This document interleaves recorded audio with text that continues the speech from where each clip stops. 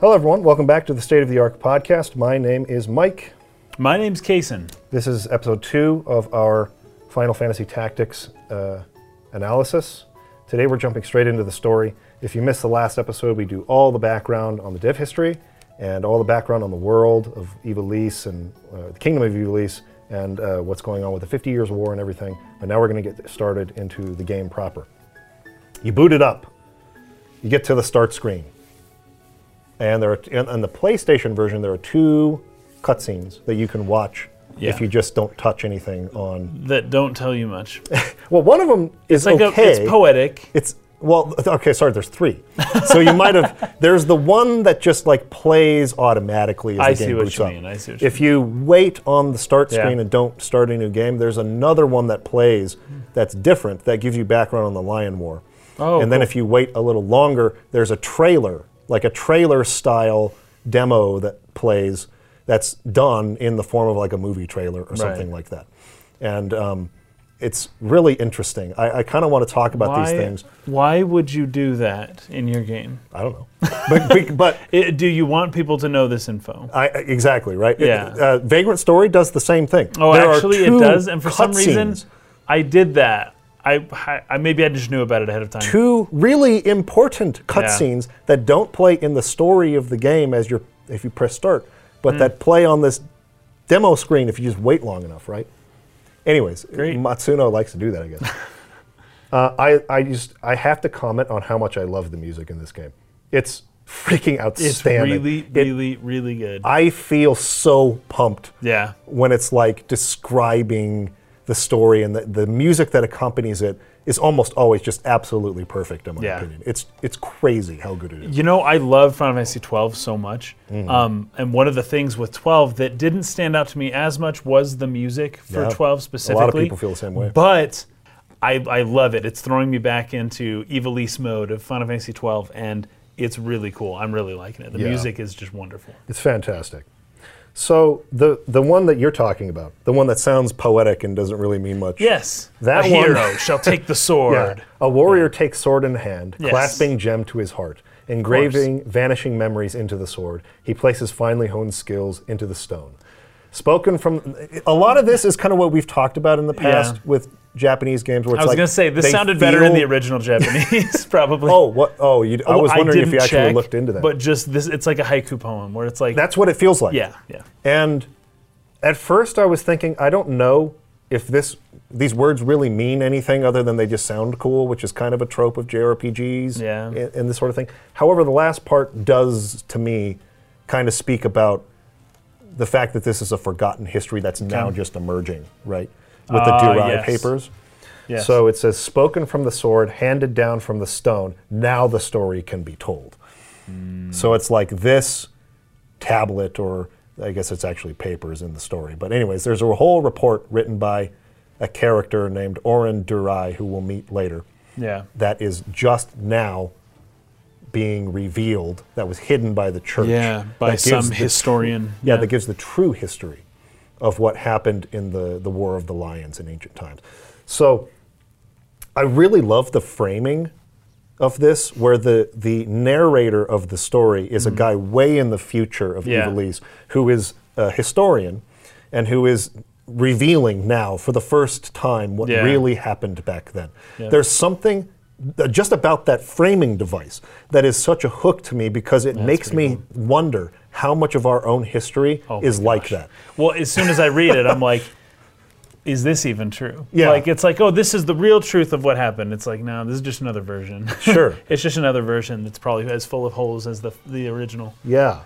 And it's just, it makes you realize how probably not solid our idea of history actually is. Yeah. Because the people who write history, it's their perspective of events or what they want you to know about the events, or filled with probably exaggerations or lies even to make themselves look better or whatever.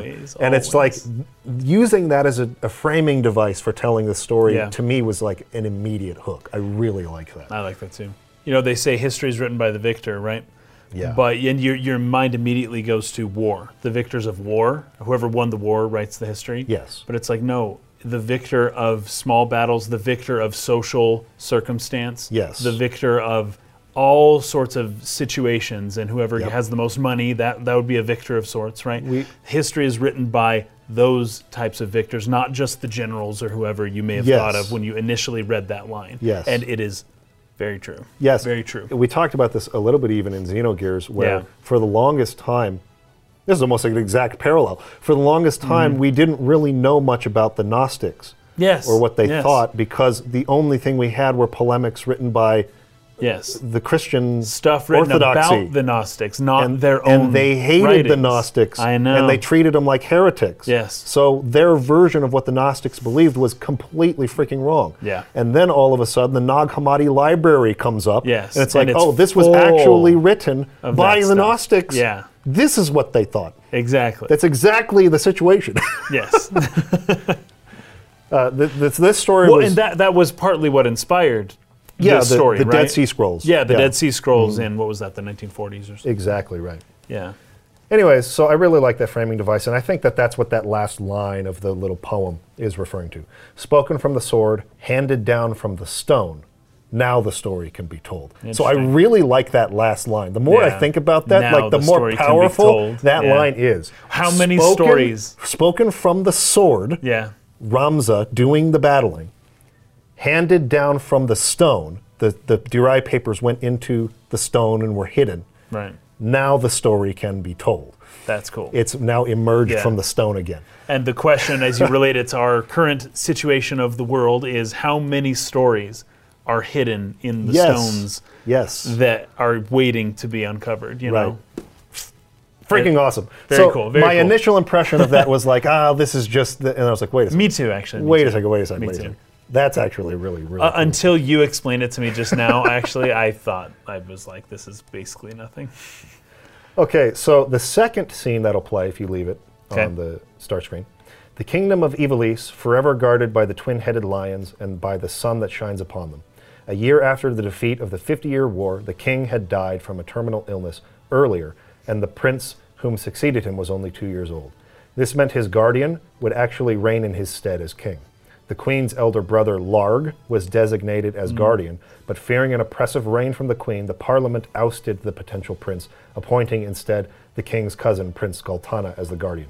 Here's one thing I don't like about the PS1 translation. They're very Oh, yeah. inconsistent with titles. These are not princes, these are dukes. It's Oh, Duke really? Oh, okay. Galtana and Duke Larg.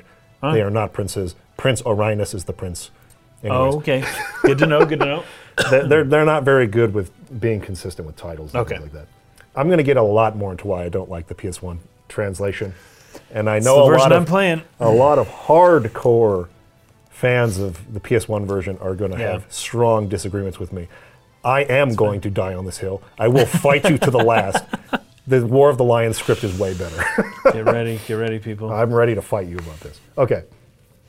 Prince Galtana and Prince Larg are both respected generals who proved themselves in the 50-year war. Prince Galtana had the support of the powerful nobles, but disenfranchised nobles and knights clearly supported Prince Larg.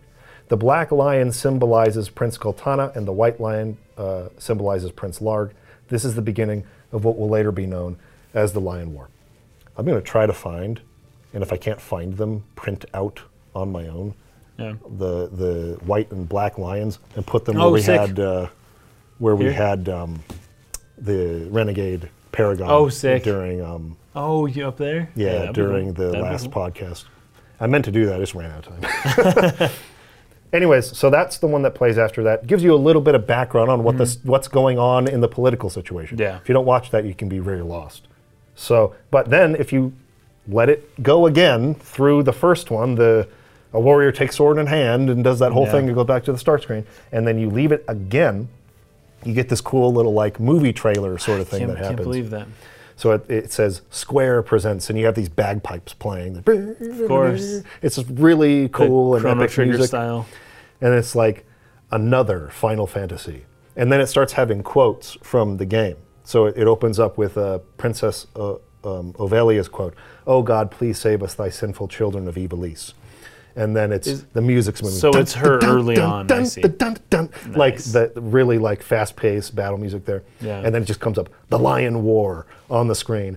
And then you have another quote, "Is the truth only what we can see?" And it's going bump, bump, bump, bump, and it's like showing battles and stuff, and you're seeing some of the coolest cutscenes in the game, like this is one we'll cover today, where Wygref faces off against Gustav, and Gustav lunges at him, and he sidesteps and stabs him in the heart. Drops his sword. And like all those kinds of scenes are playing out. Very cool.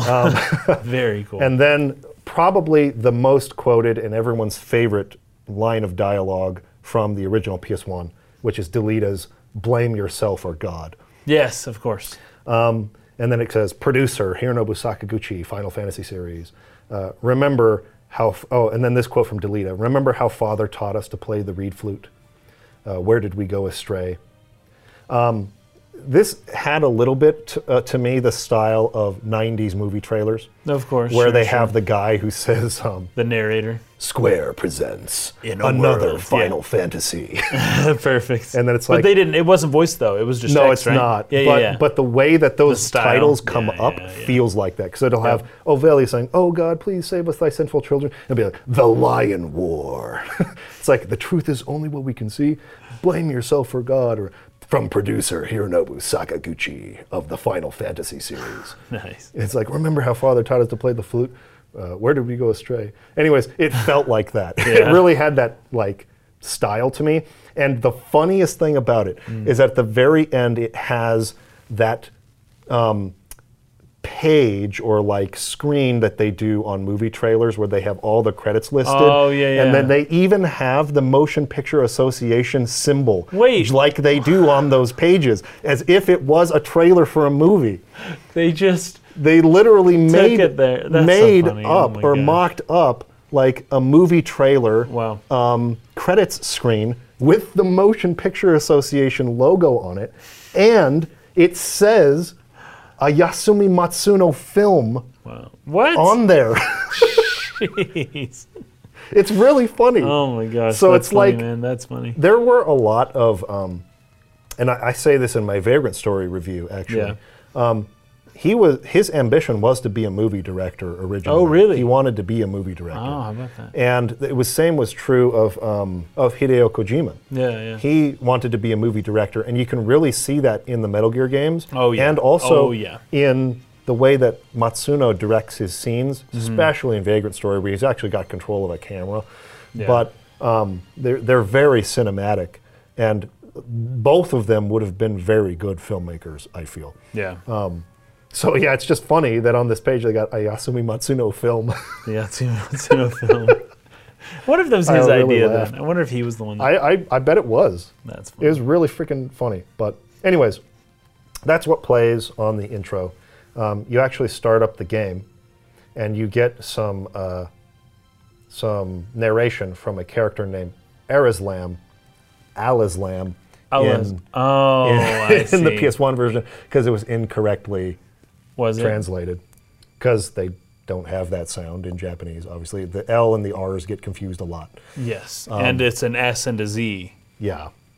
Although Japanese does have that, but no. So his name is Arislam. Oh, I see. Instead of Al-Islam, which is what it was in the PS1 version. I don't know that that's that big a difference, other than the name Al-Islam sounds very Middle Eastern. It sounds specifically, Al-Islam, I guess. Oh, I see what you're saying. I wonder if they, maybe out of some considerations for a religion, said, yeah, let's go ahead and change that. Yeah. So here's where I'm going to start talking about some of the differences in the script. I told you, I precluded this by saying I would die on the hill that the War of the Lions script is way better than this one. I will get into the nuances of that. However, in this case, I actually like the way that the Arislam narration is written in the PS1 version a little better than in the War of the Lions version. We'll talk about some differences here. So I'm going to read the PS1 version. He says, "I am Al-Islam, a scholar of ancient Ivalice history. Have you ever heard of the Lion War? It divided Ivalice in two over who would be the successor to the throne. It ended with the appearance of a young hero named Delita. Everybody living here knows this hero's tale, but we also know that what we see with our eyes alone isn't necessarily the truth. And I really like this line particularly as it brings up Ramza's image. He's kind of like, his back is turned. Yes, you don't see his face as well. And it's like, here's a young man. He is the young son of the noble Beowulf family. It just says of the noble Beowulf. It should be family. Pillars of knighthood. There's no record of his playing an active part in history, but according to the Durai report, released last year, concealed for many years by the church, this unknown man is the true hero. The church claims he was a blasphemer and anarchist, the root of all evil. But is this the truth? Won't you join me on the journey for the truth? Before that, please tell me your name and birthday. This is where you input the character's name, and you get assigned your zodiac sign, depending on what you choose as the birth date. I mentioned this already, but I love this framing. Yeah. I love this framing as history is wrong, and we're about to find out what really happened. There's something about that that really hooks me, and I think that's really cleverly written there. Presents a lot of like little intrigue and mystery about, like, especially that line. Here's a young man, and he's not. You can't see his face. You know, it's just building mystery about this Ramza character, our main character of the game. Who was he? What role did he really play in history? And you know, you're about to like jump in and find out, right? What's so funny, because you don't even know the history. This is just a made-up world. I know. Like but you're intrigued as to what really did happen. It's like you don't even know the fake story. Because you want the truth. I don't want to be lied to. Like, tell me what really happened, right? Yeah. So, I really, really like that. After that, you get a cutscene of some chocobos running as you have like the opening title, the opening credits and things. Yeah. They're pretty different between the War of the Lions version and the PS1 version. PS1 version has some pretty rough little like animations of some very blocky 3D, almost like Lego looking people riding chocobos as like you get like titles coming on the screen. I still think it's well made. It's sweet. I think it's really cool. Based on the fact that this was really early 3D animation. And but the there's that great. shot. There's that first shot after you enter your name and birthday, where the camera's kind of pivoting around a building, kind of going around into this just beautiful scenery. Yeah, it's so good. And then it kind of turns up to the sky, and the Final Fantasy title comes on screen. Yeah, it's really great. It's very cool. I love the graphical Have you seen the War of the Lions version? I have not of the intro, no. I have not. I'm going to show it to you because then you'll get an idea for the style of the cutscenes. I actually have seen some of the cutscenes. Oh, you have? I looked at some of those today. So you know what the they hand-drawn look, kind of. Yeah. How they kind of faked it a little bit, Yeah, so it makes it clearer that it's Delita who is riding those chocobos and going towards the Orban Monastery. Well, that makes sense, except that I don't know who Delita is at this point in the game. I mean, I hadn't played it enough to really remember that, I guess. So I was just like, they're just people. Yeah, it's just like, these people are riding to the Orban Monastery. You might think, these are the knights that end up attacking us in the opening scene or something like that. Right. But it's actually, the reason I say that is because I'm aware of something that has not been revealed yet about those knights, and I don't want to spoil it ahead of time. So anyways, it's hard to decipher like who's working for who and who are spies and these sites, these sorts of things. But we're just going to go right now with what the story tells us about who these people are, right? Yeah. So anyways, Delita splits off from the group, and he rides into the back of Orban Monastery. He's going to kind of go in through the back while those other dudes go in through the front. And so then it comes down as Princess Orvelia. This is where we get into the in-game graphics. As Princess Orvelia. And this is later in the story kind of stuff. So timeline-wise. Yeah, so they're kind of putting us into the middle of the story here. Yes, this is in medias res. This is at the present timeline of the game's main conflict during the War of the Lions. After this scene, we're going to do a jump backwards. And the whole first chapter will take place in Delita and Ramza's past. Yeah. And will lead up to how they ended up where they are in the opening scene. Because in the opening scene, Ramza exclaims, Delita is alive? So he seems to be confused about the fact that Delita is even alive.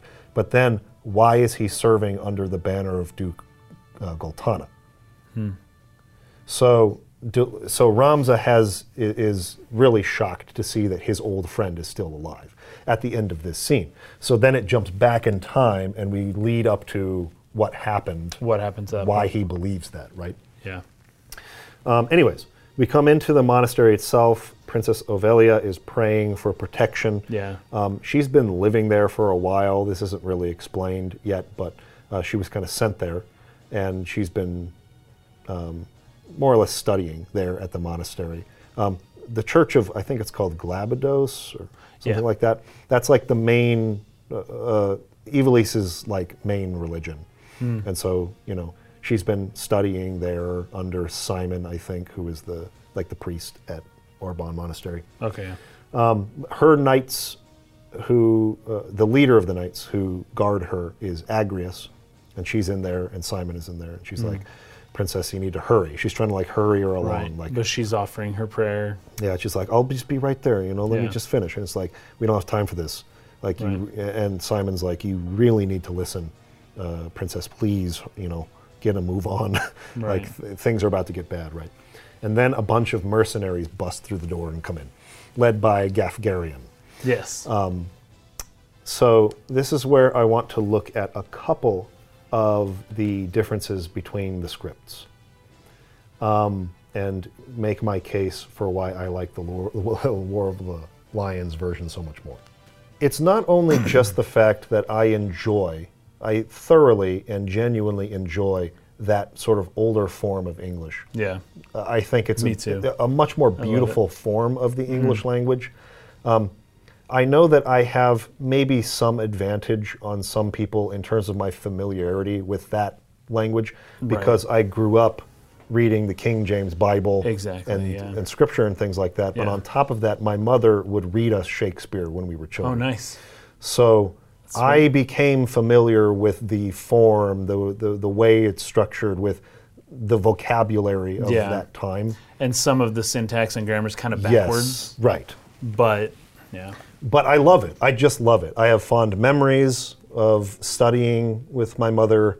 And I feel like the language is, I don't know, to put it in a funnier way, it's just a more beastly version of English. It just reads better to me. It just sounds better to me.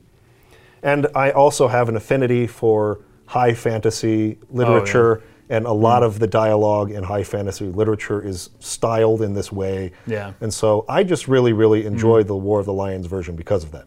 Now, a lot of people will call it out for having purple prose, which for those who are unfamiliar with the term, it's poetic to a detriment. They're trying too hard to sound flowery and to make it sound really Shakespearean, right? Which he was a writer and a poet, and so his language tended to maybe trend not be in that so direction. realistic. Yeah, it wasn't necessarily how they spoke, right? But it just sounded beautiful. Yes. Right? So there's an artistic element to it. That the dialogue in the War of the Lions version suffers from being too much on that side and not so much on the grounded side. Okay. And I think there are some good examples right here in the beginning where I agree with that sentiment. There are times when it can sound like that. I think the vast majority of the time, it does not, and also is far clearer as to what the intention of the dialogue is than what the poorly translated PS1 version is. And there's a couple of very sore spots of contention on this right from the opening scene in which people and I are going to go do battle in the comments on this. But when Gafgarian busts in the PS1 version of the game, Agrias says, "Don't be rude to the princess, Gafgarian." And he says in response, as he does a little bit of a bow, "Is this going to be all right, Agrias? This is an urgent issue for us." There's nothing about that inherently to me that shows that Gafgarian is being sarcastic with this remark. It's almost like, "Oh, sorry, princess. Right.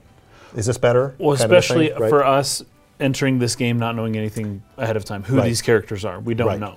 And so if you're starting off leading with a way too subtle sarcasm that nobody's going to pick up on, maybe not the best choice. In the War of the Lions retranslation, Agrias says, "Gafgarian, you forget yourself, sir.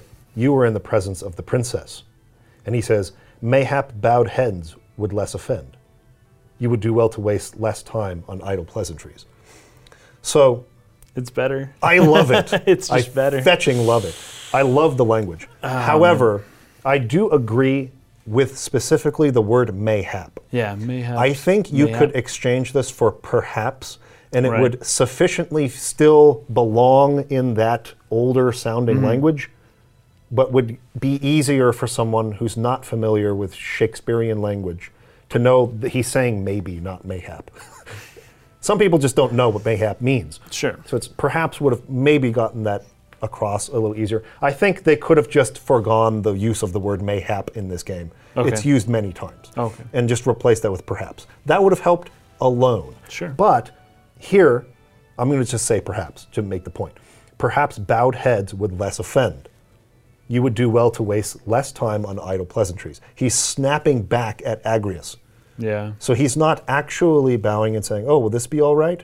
He's saying, oh, mayhap bowed heads would less offend. Stop wasting time, please. So he's purposefully elevating his speech in order to make a mockery Yeah, of he's the mocking situation. Agrius. Yes, yeah. So And possibly even mocking the princess. church. And the yeah, church. just the whole idea that, oh, you know. He's a rough character, and he does not care about formality. Right.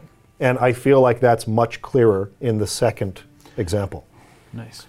So it's that kind of thing. I'm not going to like read every freaking example in the whole game. I'm not going to bring it up every episode and like compare. But this is one example that more or less gets the point across that I'm trying to make. And if you compare, if you read both, you'll see, oh wow, that's what they're saying in this version. That's actually clearer to the intention of the character. Yeah. And I find that is, I mean, just all over the place. It's because I'm playing the PS1 version, as are you, for the podcast, but I'm referencing my archived footage of the War of the Lions version. Okay. And so when I'm taking my notes on the story, that's the version I'm going through, and it's like, oh, wow, that's clearer. Oh, wow, okay. Oh, wow. It's like all the time I'm feeling that way. It's a much better translation Interesting. and much clearer. Because she gets upset or whatever, she fires back at him again. In the PS1 version, he's like, I'm being more than kind to the guard captains here. But in the PSP, he says, a guard captain in these rain-sodden hinterlands ought not expect chivalry. Right? So it's like Yep. he's just more sharp, more blunt, more... He's Yeah. not like acquiescing to her reprimands of him. He's standing right up to her and being like, I don't care about your ideas of formality. Yeah. We need to go now. Yeah. Let's get a move on, grab the princess, and let's get out of here. That's his personality, and it's much clearer in the latter example. Well, great. Okay, so on top of that, I think one other thing that I'll say is that because it was a favorite line, when Delita says, blame yourself or God, Yes. right? He's on the chocobo. He's got Ovelia. He kind of punches her in the gut and knocks her out. Yes. Lifts her on his shoulder, puts her on, and Agrius comes running out of the monastery. Hey, wait! And he turns and he says, "Don't blame us. Blame yourself or God." People really love how punchy and sharp that dialogue is, and I can kind of see where they're coming from, and I can actually agree with that. I still really like the PSP version better. 'Tis your birth and faith that wrong you, not I. I like that. Yeah. Yes. You see, it just conveys a more sophisticated tone, I guess, to the Yes. character. That he's very well thought out when he speaks in that regard. I don't know. And he actually says it in the PSP version. He says it to Ovelia as he's trying to drag her out. He doesn't turn and say it to not Agrius. us. Okay, sure. So it makes more sense because she's a princess. Right. You know, 'tis your birth and faith that wrong you, not I. And it's more or less a reference to she was praying for safety, more or Yeah. less. And he showed up and he's like, you're not safe, but it's not my fault. Yeah. Like you prayed to something that can't protect you, so Right. it's your fault. Now, I will say this, again, to, I guess, throw a bone to the crowd that loves the PS1 version of the dialogue. You're not wrong in saying that you like the more punctual, sort of like straight or blunt dialogue of the PS1 version. And it's not like the PS1 version has examples that are like as bad as Final Fantasy VII's "This guy are sick." And Yeah, the it's really not so bad. clumsily Not written yet. lines. Yeah. It's much better than that.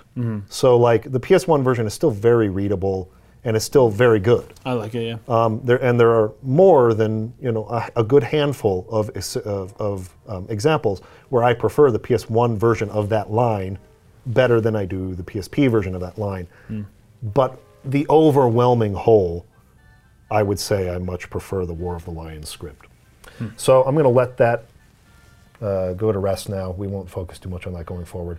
The important things are here, you go outside, and apparently a group, a party of southern knights have been dispatched to take the princess to Duke Goltana. The mercenaries that Ramza is with are employed by the northern Sky Knights, and these are the two factions fighting each other.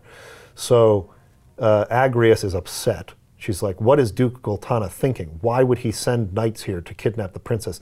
This is going to ignite tensions. This is stupid. Why would you do this? And they're basically like, give us the princess or else we're going to have a fight here. And so and this is where Ramza is first, he first appears, right? He comes in, he's following Gafgarian. I didn't realize that was going to be the main character necessarily, because we don't see him initially. Right. So he kind of steps into the picture a little bit later. And I will knock the art style just a little bit right here. I love it. It's really cool. But with the 2D hand-drawn, especially the images of all of the people, they look too similar. They look too much like each other. All their faces are identical. They all have the exact same face, except slightly different hair, but it's all similar colored hair. It's really hard for me to tell based on the images who is who. I agree. I agree 100%. And this is a blanket criticism of anime in general from people who are not anime fans. They say all the faces are the same, they just change the hair color. This is a literal example of that. They don't even have eye color. Like, it's just the little beads and then the little mouth. And it is very, very difficult to tell people apart, especially when they're dressed similar or they have similar length hair. Yeah, I 100% agree. So I didn't even know who my character was, and then I forgot that I had just named my character previously, and I'm like, oh, I'm playing as Agrias. Oh, wait. Oh, yeah, I'm Ramza. Okay, wait, what's he doing, though? He seems to be a, what would you call it, a watcher. He's on the sidelines for what's going on between Agrias. He's not a leader in this situation. Yeah, in this situation. He's a mercenary following Gafgarian. Yeah. And they do make a point here that Ramza is, he says, or I think Gafgarian says something like, all right, this is what we're paid for. What, you got a problem, Ramza, with this or whatever? Right. 'Cause I would guess that if this were more cinematically presented, that maybe he'd have like a look of misgiving on his face, or you don't really something where he looks like he's not like quite ready, or he's questioning something. Yeah. And Gafgarian's like, what's the problem? You got a problem with this? Like, what's going on? Don't you like money? They're giving us money to do the thing. Don't you want to do the thing for money? And he says, I'm no longer a knight, just a mercenary like you or something to that effect. So apparently, he's alluding to the fact he used to be a knight, he's no longer a knight. So, what's going on with this character, right? It's very interesting when you start out a game and you're not seeing your main character, and then your main character shows up as possibly not the person in charge. The person in charge of everything, and you're just kind of like lower following orders, more or less. I find that very intriguing. Yeah, I agree. So you go outside, you get your first battle with those knights, take them out. It's a tutorial battle, it's really easy. But then you get a scene right after that where Delita came in the back and kidnapped the princess, taking her out the back of the monastery. They come running in, and like I said, he sort of like knocks her out because she's really struggling against him, so he kind of like knocks her unconscious. Not like with not a head trauma, but he punches her in the gut mostly. And then I don't know how picks you her up. I don't know how totally you knock someone out that Maybe way. There's like a, what do you call this? There's sternum.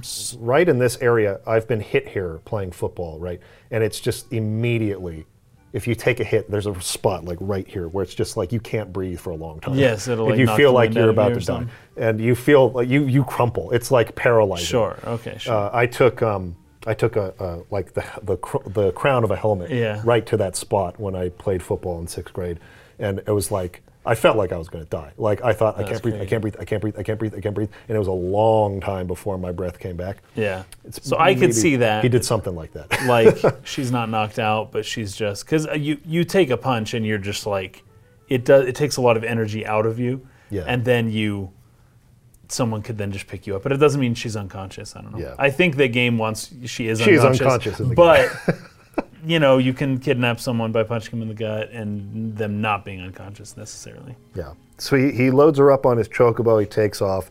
Agrias is chasing after him on foot. Can't get him. But Ramza is looking at him. Is like, oh my gosh, that's Delita.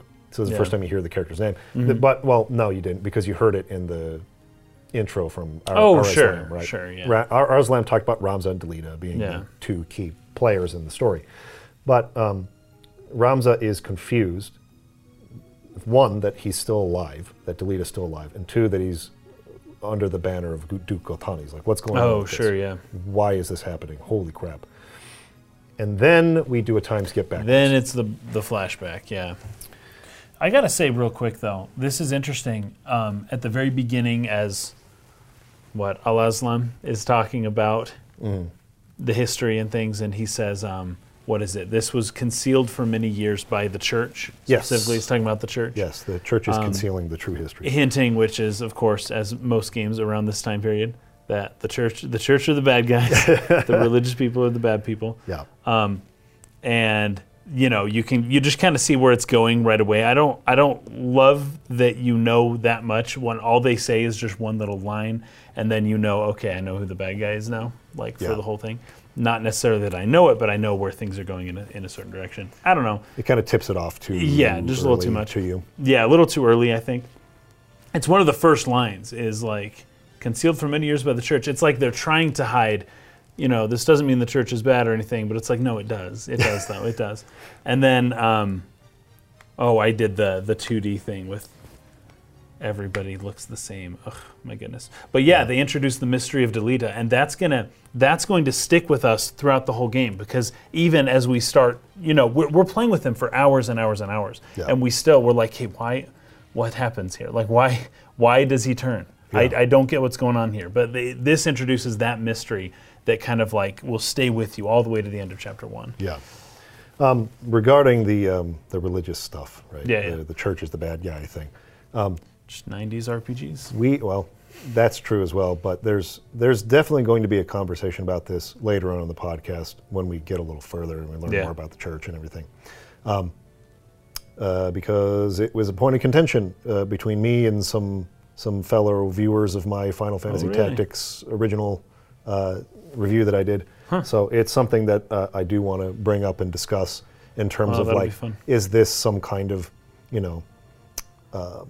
criticism of Christianity in real life or something like that, right? So that will be a topic for later. You can make the case for other games that we've played that it's like, it's a different world, everything's different. But this world seems to be pretty clearly based on medieval Europe.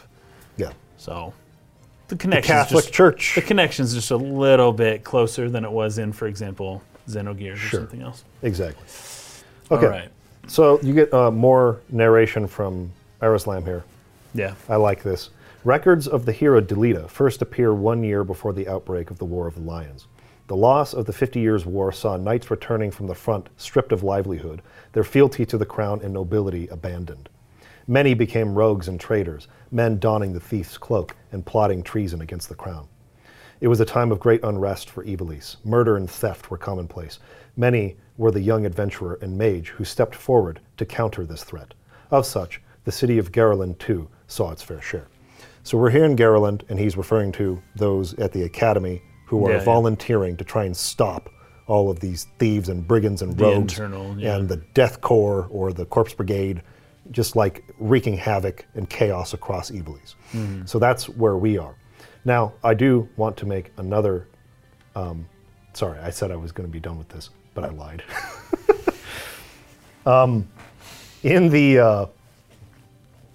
In the script, in the PS1 script of this, because the one I just read was from the War of the Lions version.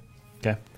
I'm going to read something to just make another point on how much better this version of, not even outside of the language, the style of the language, just it's just written better. Delita's name appears for the first time a year before the Lion War broke out. Many soldiers who returned from the war had no jobs, little money, and even less loyalty to the crown. Now this is the important one. Many became thieves and rebels plotting rebellion. against the royal family. Yes, of course. Yes, of course. Like the redundancy there, right? Yeah. Rebels plotting rebellion. It's like duh. Like that's what rebels do, right? At the time, robbery and murder were commonplace in Ivalice. Many heroes and wizards came out of there, and Garland was no exception either. Yeah, it feels like it was translated by somebody who, like a Japanese person who was good with English, but not like great with it.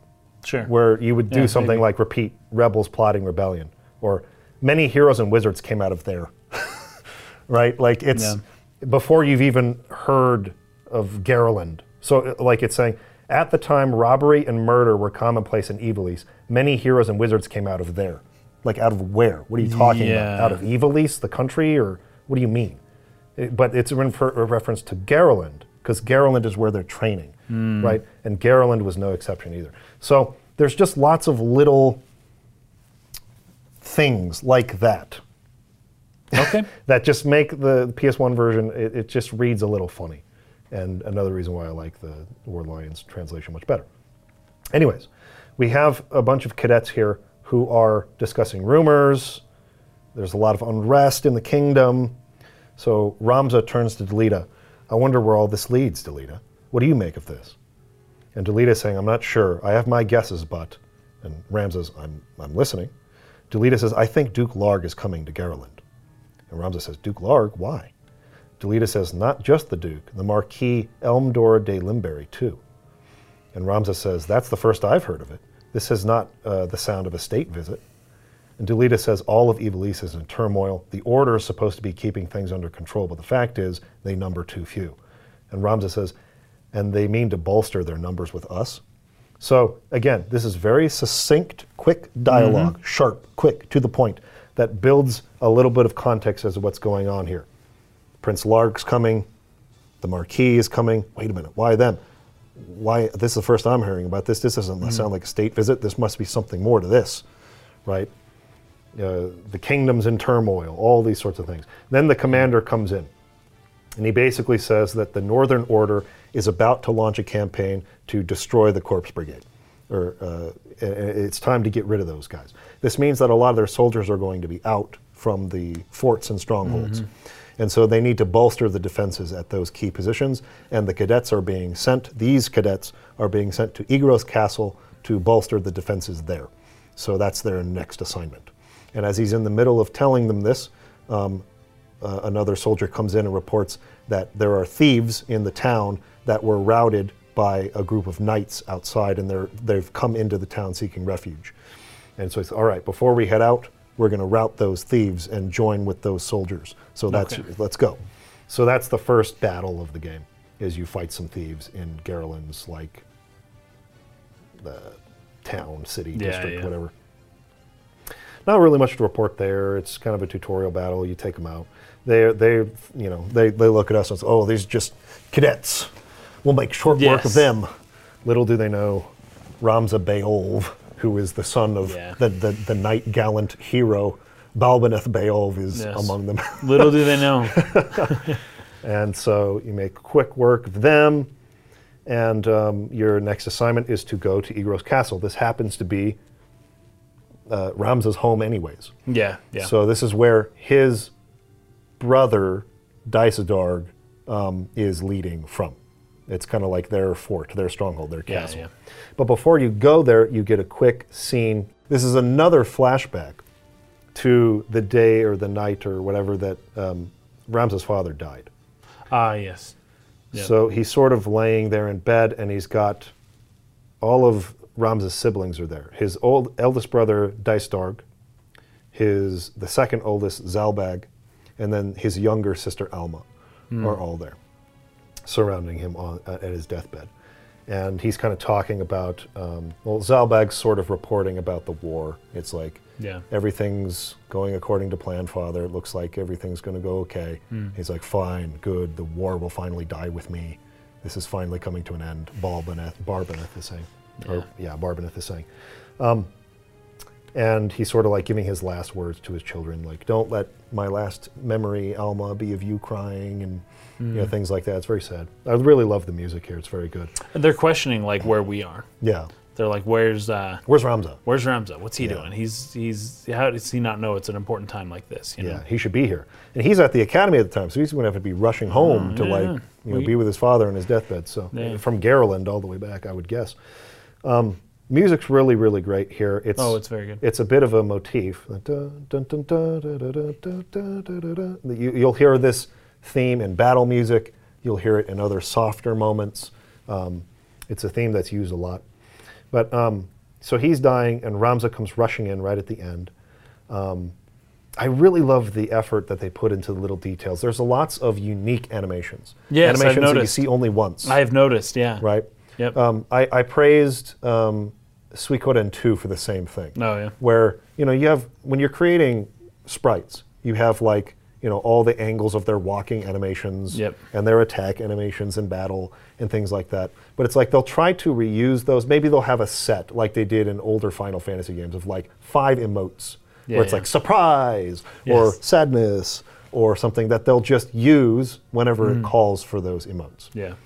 And Suikoden 2 uses lots of unique sprite animations specifically for a scene that you never see again. They're never used again because it only works in this context. And that's kind of what they do here too. Like Barbaneth reaches out his hand to, they don't just use his one sprite of being turned this way or being turned this way. They also have him reaching out his hand to Ramza and things like that. And so I noticed a bunch of these. Like there's the one where Algus tosses the rock in the water. There's the one where Alma is standing there and her hair and dress are flowing with the wind. Yeah. They've got like Delita playing the reed flutes. Reed flute, yeah. They have a lot of unique sprite animations, and it really brings the scenes to life and gives them each scene like a really unique flavor to them. Yeah. And the dialogue is great. Anyways, he's just giving his last words more or less, and then he passes on. Yeah, that room is really cool, and they've got that one streak of light kind of going right down the middle. And it goes away when the sun sets, and so that's how you know when he dies. Is the sun sets, and it's and the symbolism. I wrote some pretty good notes here just on that. Yeah, hit it up. So, the setting of the sun signifies the Father's death and the coming darkness. It doesn't just signify death. The setting sun signifies the long night, right? Yeah. Which the long night holds the promise of a new day. But anyways, the sun, the cycle of the sun, would be the oldest story known to animals or to anything, going back to like bacteria. Yeah, it's a daytime. And then it's dark now. Now it's bright, now it's dark. Now it's bright, now it's dark, right? Well, whenever eyes were developed, I guess, whenever they could sense stuff like that. They were probably warmth and cold were before that. But the warmth leaves, but it will come again. Anyways, it's good stuff in a different form.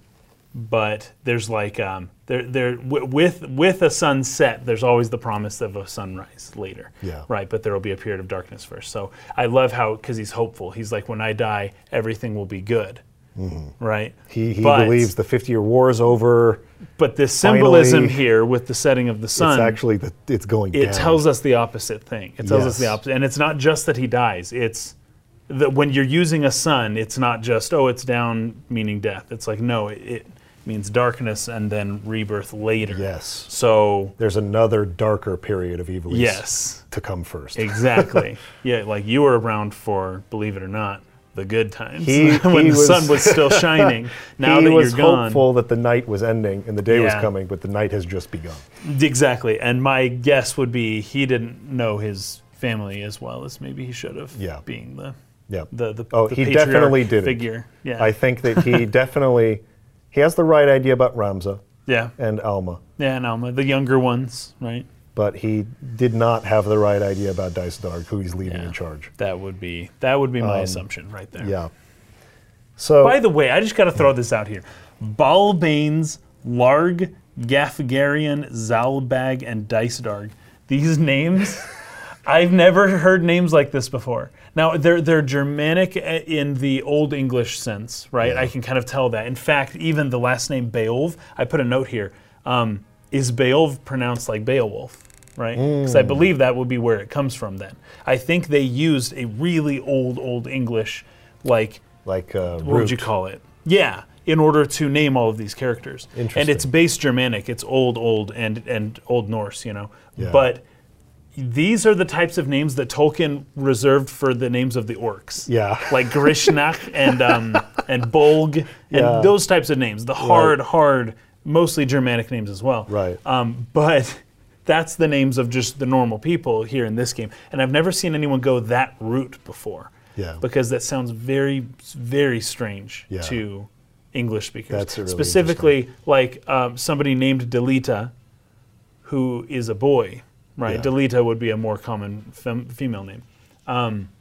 That is when you would hear, oh, what's the story about? Oh, Ramza and Delita and their friendship and difficult times. It's like you would think that this is a boy and a girl. Anyways, but I don't know what else to say other than that, other than the fact that Hokuten is here. So you got all these old Germanic names, and then the Knights of Hokuten, and it's like, oh geez, that is not Germanic at all. Absolutely sticks out like a sore thumb. It's so, I don't know if there's Another more Japanese reason there. why it's better in the War of the Lions translation, where it's Order of the Northern Sky. They just say Order of they Southern just Sky, translate it. not There you go. Hokuten. Hokuten. Yeah. I wonder if there's a character thing that limited them where he's like, oh, I can't say it out. We'll just leave it at Maybe, Hokuten. Right? I just don't know. It's weird. don't know. Especially since you're saying, Hokuten literally means Northern Sky. Yep. Like, why wouldn't they just say Northern Sky Hokuten. in English? I don't understand that. I don't know. Anyway. I don't know. But anyways, it's pretty funny the way the names are here. Yeah. The next scene comes when you go to the Mandalia Plains on your way to Egros Castle, and you come across Algus. His name is Argoth in the War of the Lions version. I like Algus better, so I'm going to call him Algus. That's way better. He is waylaid. He was part of the group, like Delita was saying. The Marquis was coming to Egros along with Duke Larg, right? The thieves showed up. The Marquis was waylaid by a group of Corpse Brigade thieves, and he was kidnapped. And they're going to try and use him as a bargaining chip of some sort, right? And Algus is taken prisoner, and we arrive in time to fight these thieves and save him. So that's the battle. You fight them. You save Algus. And there's some really telling, particularly for when you know what happens with Algus here a little later. Yeah. There's some really telling things about his personality that you might miss as on a first playthrough about who he really is. Yeah. Because at first it's like, he's young Algus. like us, right? He's like 16, yeah. Yeah, he's like our age. So Algus, joins you for a while, and he fights with you, and you consider him a friend for the first few missions, right? But listen to this. The first thing he does is say that he's a knight under the Marquis Elmdor de Lindenberry's household. He's like, I'm a knight. And Delita's like, knight, huh? 16-year-old fellow kid? Right. And then he's like, well, truth be told, I'm a knight apprentice, as are you, if I'm not far mistaken, right? Algus is obsessed with rank. With status. And status. Yep. And so he tried to exaggerate his rank on first meeting. I'm a knight. Right. It's like, no, you're not. It's like, well, you didn't let me finish. I'm a knight apprentice, but so are you. So are you. You're only a knight apprentice too, right? No, don't try to put yourself above me. In The Office, where Dwight Schrute, he's the assistant to the regional manager, but he likes to call himself the assistant regional manager. Yes. He's got a similar complex where he's like, the status, I got to have that title, Yes. But it's like, dude, no, you're not. And he's like, okay, technically, I'm the assistant to the regional manager, but still. It's exactly what's going on. Yeah. And it isn't until Ramza says that he's a Beowulf that he suddenly changes his, the Beowulfs? Oh, no. And he starts being really, respectful to him. So he wouldn't have tried to show off for himself had he known he was in the presence of somebody who actually was well above whatever he's aspiring to be. Exactly right. Yeah. So I find that really telling about his character. That That's he, true. He basically tries to missed lie. that early on. I mean, I got it more or less, but I did not remember what also ends up happening it's with this clearer character. In the War of the Lions translation. Oh, is it? Oh, really? But well, anyways. That may also be part of it. I can't remember how it went in the PS1. Yeah, I won't bring it up just to waste people's time. But just believe me, it's clear. I got you. Anyways, so he as soon as Ramza announces that he's a Beowulf, he's like, oh my gosh. And he sees an opportunity there to save the Marquis. Now, I interpret this not that he wants to save the Marquis because he's got this undying loyalty to the Marquis, Of course. but because he does serve the Marquis's household. So and his if- status depends. Yes. Yes, I if get the where you're going. Marquis dies, he loses any status he might He have. loses his status. And he's like, please, you have to help me rescue the You know Marquis. what? I You remember have to that. help me. No, I will hold on. lose everything if you don't. I remember this now, and I did find that strange. So as I was playing the game and I came to that point, and then he's like, please, and we're like, dude, chill. Like, hold up. We're doing a thing. We got stuff to do.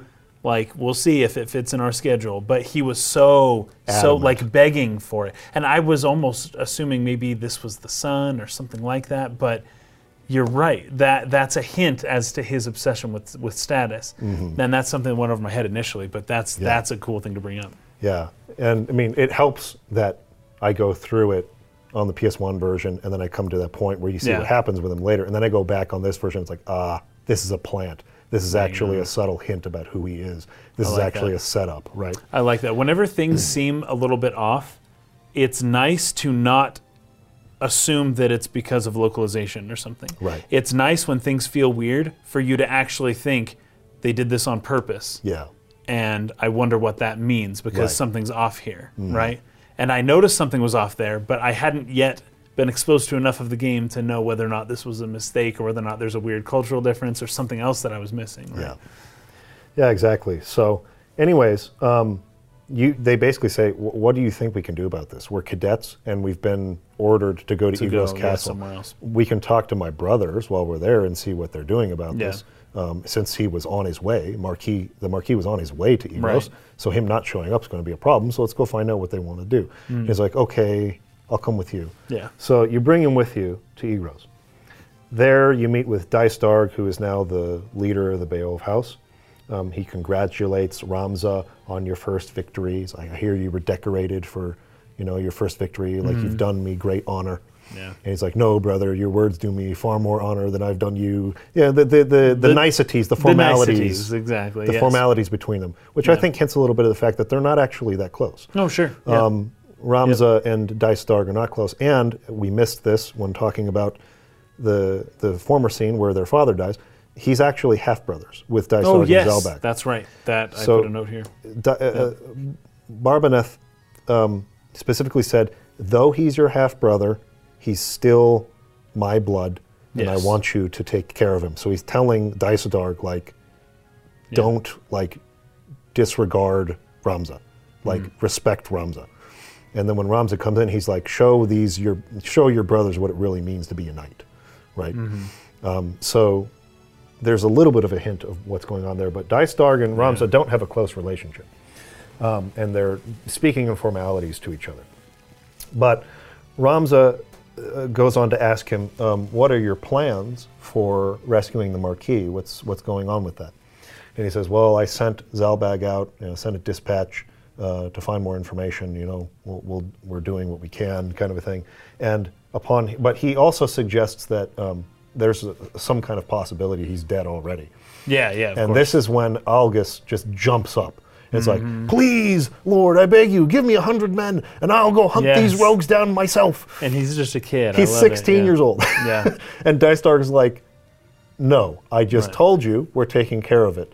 And he's Yes. like, no, please, let me. And then he starts to like yell at him or reprimand Right. him a bit. Like, hello, you're not a remember knight. your place. Do you Sit know down. who you are? Yeah. Like, I told you we're taking care of it. Right. Don't even feign to beg favors of me. Right. You lowly, nobody, basically. Yeah. You're just another sword, I think is what he says to him. Right. Not even knighted yet or something like that. And then he sits back down again, all, downtrodden with his head bowed.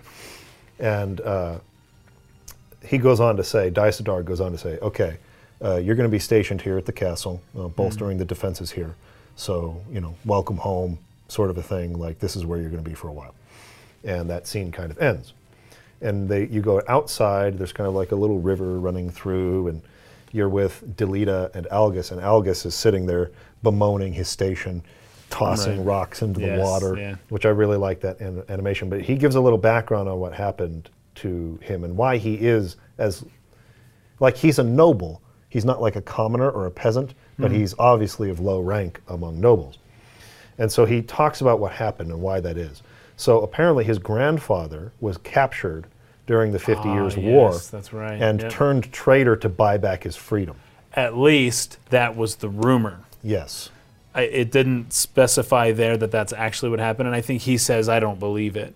Yeah, because his grandfather, he says, my father would have none of this. Yes. But there was another soldier who was captured, who escaped, and spread that story around. And so all of Algis's family's bannermen abandoned their family. Yeah. So now they don't have status anymore. They basically, their status just plummeted because the grandfather turned traitor to buy his freedom. He was a coward. Yeah. And I think he ended up dying shortly thereafter. Well, as soon as they let him go, there was, he says, an apprentice, not even a knight, stabs him in the back on his way out the door. And just kills him, yeah. This is like an absolutely dishonorable way to die after having betrayed your country. Yeah. And so that's what happened to Algis's family and why he is so driven to ascend and to like regain their former honor, right? That's his entire motivation for his characters, to get that honor back. So he's been moaning that a bit. Again, I like the animation as he tosses the rock in the water. He says all that, and then Ramza's brother Zalbag, who is like basically the captain or like the general, I guess, of the Northern Knights. He's like the one who leads the military of the Northern Sky Knights. The Hokuten. Yeah, the Hokuten. Dice Darg is more of like a strategist and is the head of the household. And he stays back there most of the time. Yeah, but he's more the strategy guy. Yeah. Zalbag is the general leading the armies guy. So he comes up with Alma and Delita's little sister, Titra. So it's Teta in the PS1 Teta, version. yes, Teta. Oh, what the heck? Titra in War of the Lions. Well, I will be calling her Teta. So anyways, there's kind of a nice conversation. Delita and Titra are sort of hugging and catching up. And Zalbag is, again, congratulating. He seems to have a little bit of a closer relationship with Ramza. He's a little more casual with him. He congratulates him on his, his victory and everything like that. Welcome back, sort of thing. It's interesting here that Titra lies to Delita and tells him that, oh, she's being treated very fairly and very nicely by everybody at school and things like that. So for background, Delita and Titra were taken in by the Beowulf household, but they are commoners. They're not nobles. They have no station or anything like that. Right. They were just taken in out of the kindness. They were orphans at a monastery, right? Yeah. And so Barbaneth took them in out of the kindness of his heart, and Delita became fast friends with Ramza and Titra with Alma. They were the right age for that. But yeah, they have no station or rank. They're basically just servants of the Beowulf household. And so that's why, that's another thing Barbaneth said on his deathbed was, I'm going to give Delita to you, basically to be your, like Samwise Gamgee, your servant. Of course. And I've gotten him into the academy. And he's like, you should have seen the face of the headmaster when I told him I was letting a commoner come there to be a knight. He's like chuckling about it, right? So Delita has no station, and neither does Titra. So Titra's being teased and bullied by noble girls at the school. And Alma confirms this later. Noble. Yeah, so Alma's like, she's not telling the truth, Ramza. She's really being bullied, and it's taking a big toll on her. And she's like, sorry, I told you that. You know, you got your own things to worry about. Don't worry about it. I'll take care of her. I'm here for her, kind of a thing. Right. So that's what's going on there. But then Zalbag, it sort of nudges Ramza into leaving his station here at Igros and trying to do something about the Marquis. The Marquis, yeah. So I copied this down. So Zalbag says, we received a note of ransom from the Corpse Brigade. Something about it sits unwell with me. They are anarchists, to be sure, bent on bringing down the aristocracy, but they fancy themselves righteous and prey only on the nobility and those in our employ. Would such as they truly kidnap the Marquis for want of coin? So he's questioning the motive behind the kidnapping of the Marquise. Is it Marquise or it's Marquis? I don't know how it's pronounced. It's probably Marquis if we go through the French. It is de Limberry, so it's like got a very Marquis, French sound to it. Marquis de Limberry. Limberry. I was thinking Marquess is Spanish. Yeah. They pronounce the S. We should probably just say Marquis. Marquis, I guess. Marquis. Marquis.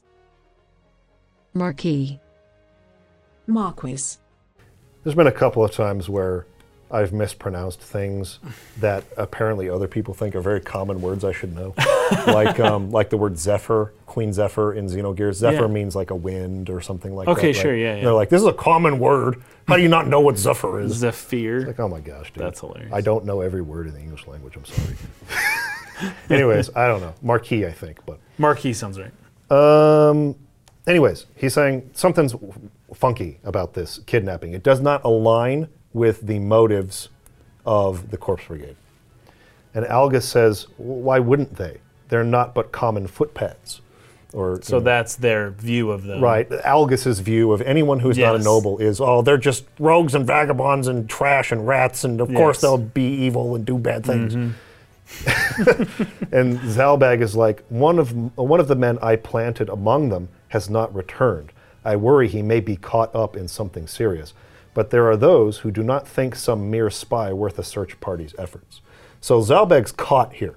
He's worried about his man who's a spy among the Corpse Brigade, and he wants to go after him, but he's being held up in red tape.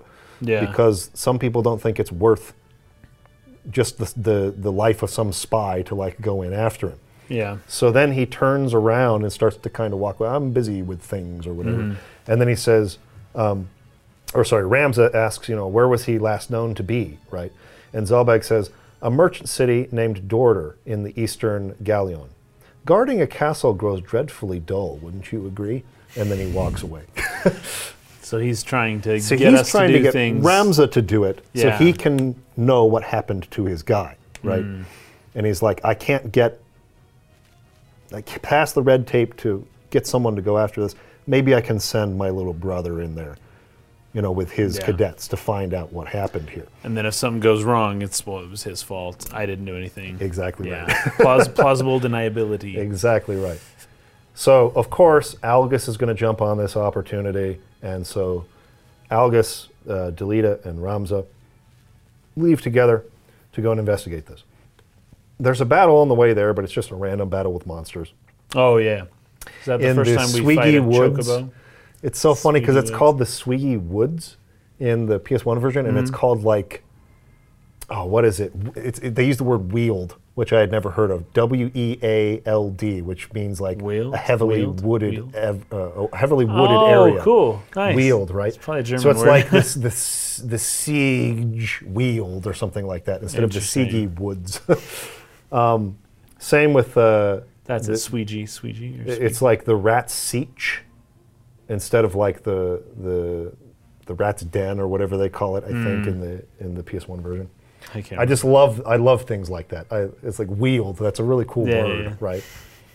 And it's sure it's like not a word that I knew, but it was like now that I know it, it's like that's a dope word. I'm gonna use that. It is, dude. We use it all the time. The weald into the weald. That's why I like the language of the War of the Lions version. Even though I don't know all the words, or I might not be completely familiar with, it's not modern the way they're talking. It's cool. I just like the way it sounds. Anyways, once you arrive in Dorder, you see a quick scene where there's a knight who we come to know later as Wygraf, who leads the Corpse Brigade. He's questioning this swordsman, and he's saying, I don't know anything about it. And he's like, don't lie to me. Like, tell me why you've kidnapped the Marquis. Like, what is going on here? Who gave this order? Right? Because he's the leader of the Corpse Brigade. He did not give the order to kidnap the Marquis. Like, why have you done this? And he kind of starts, he grabs him. I love the animation. He grabs him by the collar. The guy smacks his arm and starts to kind of run, but trips and falls, and then turns on his back and sort of crawls backwards as Wygraf approaches him and takes his sword out and puts a sword point at his face. It's like, I'm not going to tell you or ask you again. like, who gave this order? It was Gustav. It was Gustav. So like, Gustav. And so like Wygrif takes off to go confront Gustav, one of probably his commanders or something in the Corpse Brigade, who is doing something that he was not asked to do that goes beyond the motives of the Corpse Brigade. We arrive just as this is ending and get attacked by Corpse Brigade members who are in the area. This is one of the hardest missions in the game for this time at the early stages. There's an archer like way up at the top sniping you. There's like 2 wizards who can use like ice spells to like, or fire spells to like do a lot of damage. There's a knight and a couple of different archers, so it's a really tough battle. But you win that one, and you take that same swordsman who was arguing with Wygrif at the beginning, and Algus starts to interrogate him. Yeah. And this scene's pretty cool too. Again, great animations. He kicks him, picks him up by the hair, is yelling at him to get information, right? They start to argue back and forth about ranks and how the nobles treat the common folk. He says, we fought for this kingdom at peril of our very lives, yet the moment the war ended, you turned us out in the streets. What do you think makes you so special? Birth? Blood? What difference does it make? And then Algus says, you kidnap men for ransom, then dare ask the difference between us? So they're just fencing with words back and forth, right? Yes. And he's taking it too far. Rams is like, okay, that's enough, stop, right? He's trying to get him not to beat him up so much. But he eventually tells us that it wasn't Wygrif who planned this kidnap. It was another man, Gustav. Yeah. And that Gustav is at the Sandrat's Siege in the Zaklas Desert. And so it's like, okay, we're going to proceed there to confront Gustav. Again, just a great scene. Like, Delete is kind of standing there in the background with his arms folded. He'll chirp in every once in a while. Because he was the one who recognized Wygrif originally. He was like, who was that man? He's like, I've seen him before. I saw him at Egros at some time in the past or something like that. So Wygrif was a person of importance. During the 50-Year War, he led another group called the Dead Men or something like that. Oh, okay. Anyways, those people were the ones who came back and were not paid for their work, and they all turned into Corpse Brigade pirates people. And because it was like, how could you do this to us, right? Yeah. So that's the attitude of all the people in the Corpse Brigade.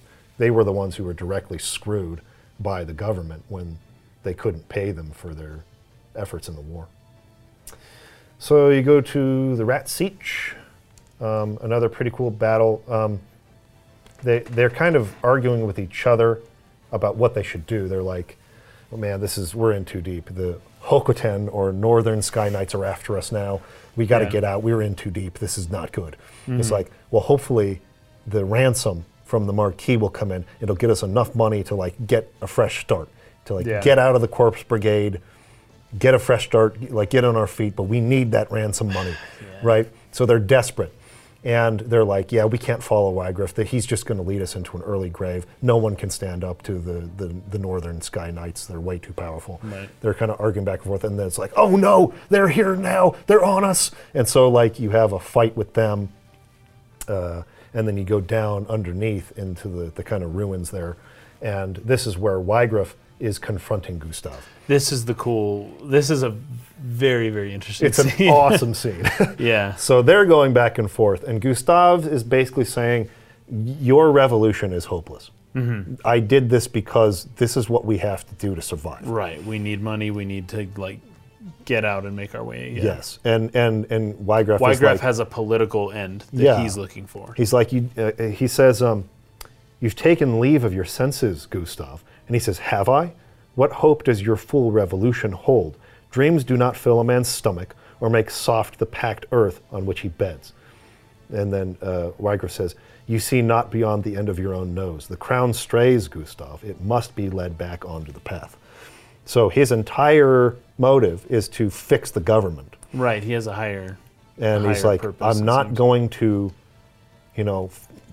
go to these lengths, I'm not going to become this type of person to resort to kidnapping in order to achieve those ends. Right. Like, we have a noble end here. And Gustav's like, you're hopelessly hopelessly outmatched. You cannot win. Right. And our men are starving to death. Like, this isn't, we cannot be aligned. This is how mutiny occurs on a pirate Yes. ship or any boat. And so It turns into that. Wygriff pulls out his sword and he's like, all right, you done talking? Because it's Yeah. time. And then Gustav's like, fine, have at you kind of thing. Pulls his sword out, lunges at him. Gustav sidesteps, boom! Stabs him right through Just the middle. drops his sword and falls to the Pulls ground. it out. He's dead. And I think the Marquis is over laying there in the corner. Yeah, mhm. tied up or Like, something. knocked out, tied up. The And this whole is time. when Ramza and party come in. Yeah, we show up. And Wygruff is like, there's the Marquis. You can have him. Let me go. You let me go, though. Like, I did not command this. I did not want this. Yes.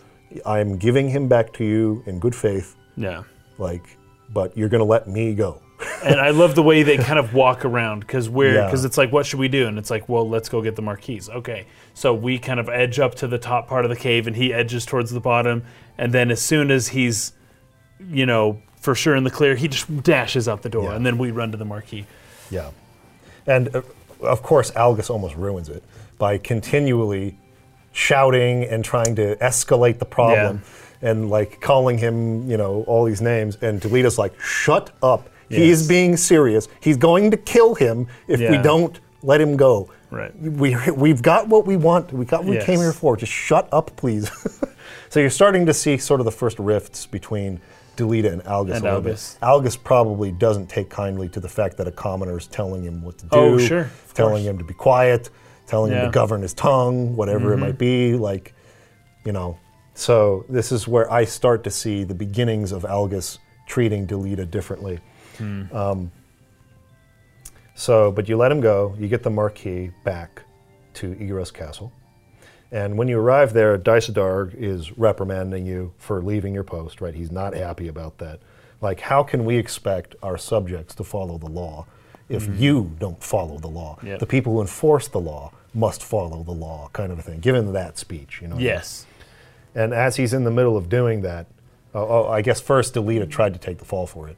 He's Oh, like, of oh no, I course. made him do it. Yes. And he's yes. like, is that true, Ramza? Did he lead you Ramza's astray? like, no, shut up, Delita. No, don't have to lie for me. I chose to do it. I'm Yes. taking responsibility for this. Yeah. Right?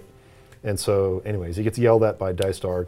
But then in the middle of this, Duke Larg enters Yeah. the room. Tries to soften the blow a little bit. You must not let the how of it steal your eyes away from the what, he says to Dysadarg. Their rescue of the Marquis was no small feat. It is the way of young men to be impetuous in their haste to do great things. Were we not once unlike them? And he's like, don't freaking encourage them, please. Stop. Yeah. He's got to be told, you got to be put straight, right? Yeah, by his older brother. I love it because then after that, when Delita and Ramza are like, hey, they leave, these two characters kind of get together start and scheming. walk backwards, and they're just like, that really puts us at a good advantage, actually, Yeah. because we know about this person, and we got the Marquis back, and we're better positioned now politically Yeah. than we otherwise would have been. Like, that was great. Right. So yeah, after Dysadarg tells them, we have a few key dens we're going to hit, and we're going to wipe them out for good. Corpse Yep. Brigade, good. I Forever. will allow you to accompany one of these missions, get out of my sight kind of a thing. Yes. And they leave, and yeah, they start immediately scheming. And he apologizes at first. Dysadarg's like, I'm sorry about that. Which, to me, hints that they were the ones who planted Gustav. Dysadarg and Larg planted Gustav to kidnap the Marquis in the first place. To give them an excuse to finish up the whole thing. So they had set that situation up to begin with, and Ramza went and ruined it. So that's why Dysadarg is saying, I'm sorry about that. He's like, no. Yeah. Actually, this helps, because now the Marquis will owe us a debt and a favor, and we can manipulate him. So this actually works out for us. So the two of them are scheming something behind the scenes that we just get a little bit of a taste of there. Enough, though, to know, because this is probably the first point where we see that Dysadarg has ulterior motives. I don't know that we'd seen that up to this until point. this point, yeah. At this point, it's like, dang it. Once you see that, and you don't know how the chips are going to fall, but you know to be suspicious at that Yep. point. Yep. So Larg and Dystarg are doing something shady behind the scenes. Yep. The next battle is at a brigand's den, and this is where you meet Miluda, who is Wygraf's sister. So after you defeat her brigade, right, she basically has a big fight with Algus and Ramza, just firing off about how horrible the nobles are, right? But we decide to let her live. Yeah. Right? And we're like, she doesn't. We don't want to kill you. She doesn't necessarily appreciate No, that. she doesn't. And Ramza seems to be surprised in his naivete about how much these people seem to hate the nobles. Like, why do you hate us so much? Like, I don't get it. Like, what's the reason? But he lets her live, and Algus is furious about that. He's like, "Oh, you should take her head." You know, he's really revealing his colors at this point. Yes. The ends justify the means, and we're better than them, basically. So last scene, back at Egros. Back at Egros, the Beowulf Mance is attacked, and Titra is kidnapped, and Zalbag arrives just in time to save Alma, but they get away with Titra. Yeah. Dystarg is wounded. It's like a big kind of exciting little scene. He's really hurt. Yeah. Like he's basically in his father's bed. Yeah. Again. At the bedside, Ramza asks him what they're going to do to save Titra. And Dystarg assures him, I have a plan. Says she's like a sister to me. We're going to get her first. We're going to get her back first before we attack their fortress, right? Yes. So don't worry, we're going to save her. Delita is not convinced about this, right? He's outside and he's really, really worried, as he should be. Oh, of course. And Ramza's trying to talk sense and be like, just but we trust don't use Dystarg. the best words. We go in and we say, hey, if you just run out there, it'd be a waste of time. He's like, waste of time? Don't say waste of time when somebody's lost their sister. This is my sister you're talking about. Exactly. So he starts like strangling him, basically. Now, this is when Algus comes out. Yes. And this is fascinating because at first I was like, oh my gosh, Algus is finally useful. Because Algus is like, they're going to kill her. And it's like, how do you know? And it's rough, but it's true. He's interpreting things correctly. He's actually being useful for once. He's like, because that's what I would do. Yeah. If I was the noble leader and some peasant girl got kidnapped, I would just not care at all. Let them kill her. I'd kill her myself, right? Like that kind of thing. Yes. Like we don't care. Any ways to justify the means. So he's saying, don't believe Dystarg because and he's right. He is right, and because Ramza was like, "Are you calling my brother a liar?" And he's like, "Yes, I do call him a liar. I wouldn't go out of my way to save some common girl or something like that." And that's where Delita freaks out. But it's like, okay, that was true. But then Delita and Algus start getting into it. Like, don't call me that. And it's just like, whatever. You're nothing. You're trash. Like, what did you say? He says, "I said I would be." He said, I said he would be a fool to hold back an army for fear of spilling a few drops of your common blood. And then he's like, that's what I thought. Bam! Yeah, just punches him in the face. Dude.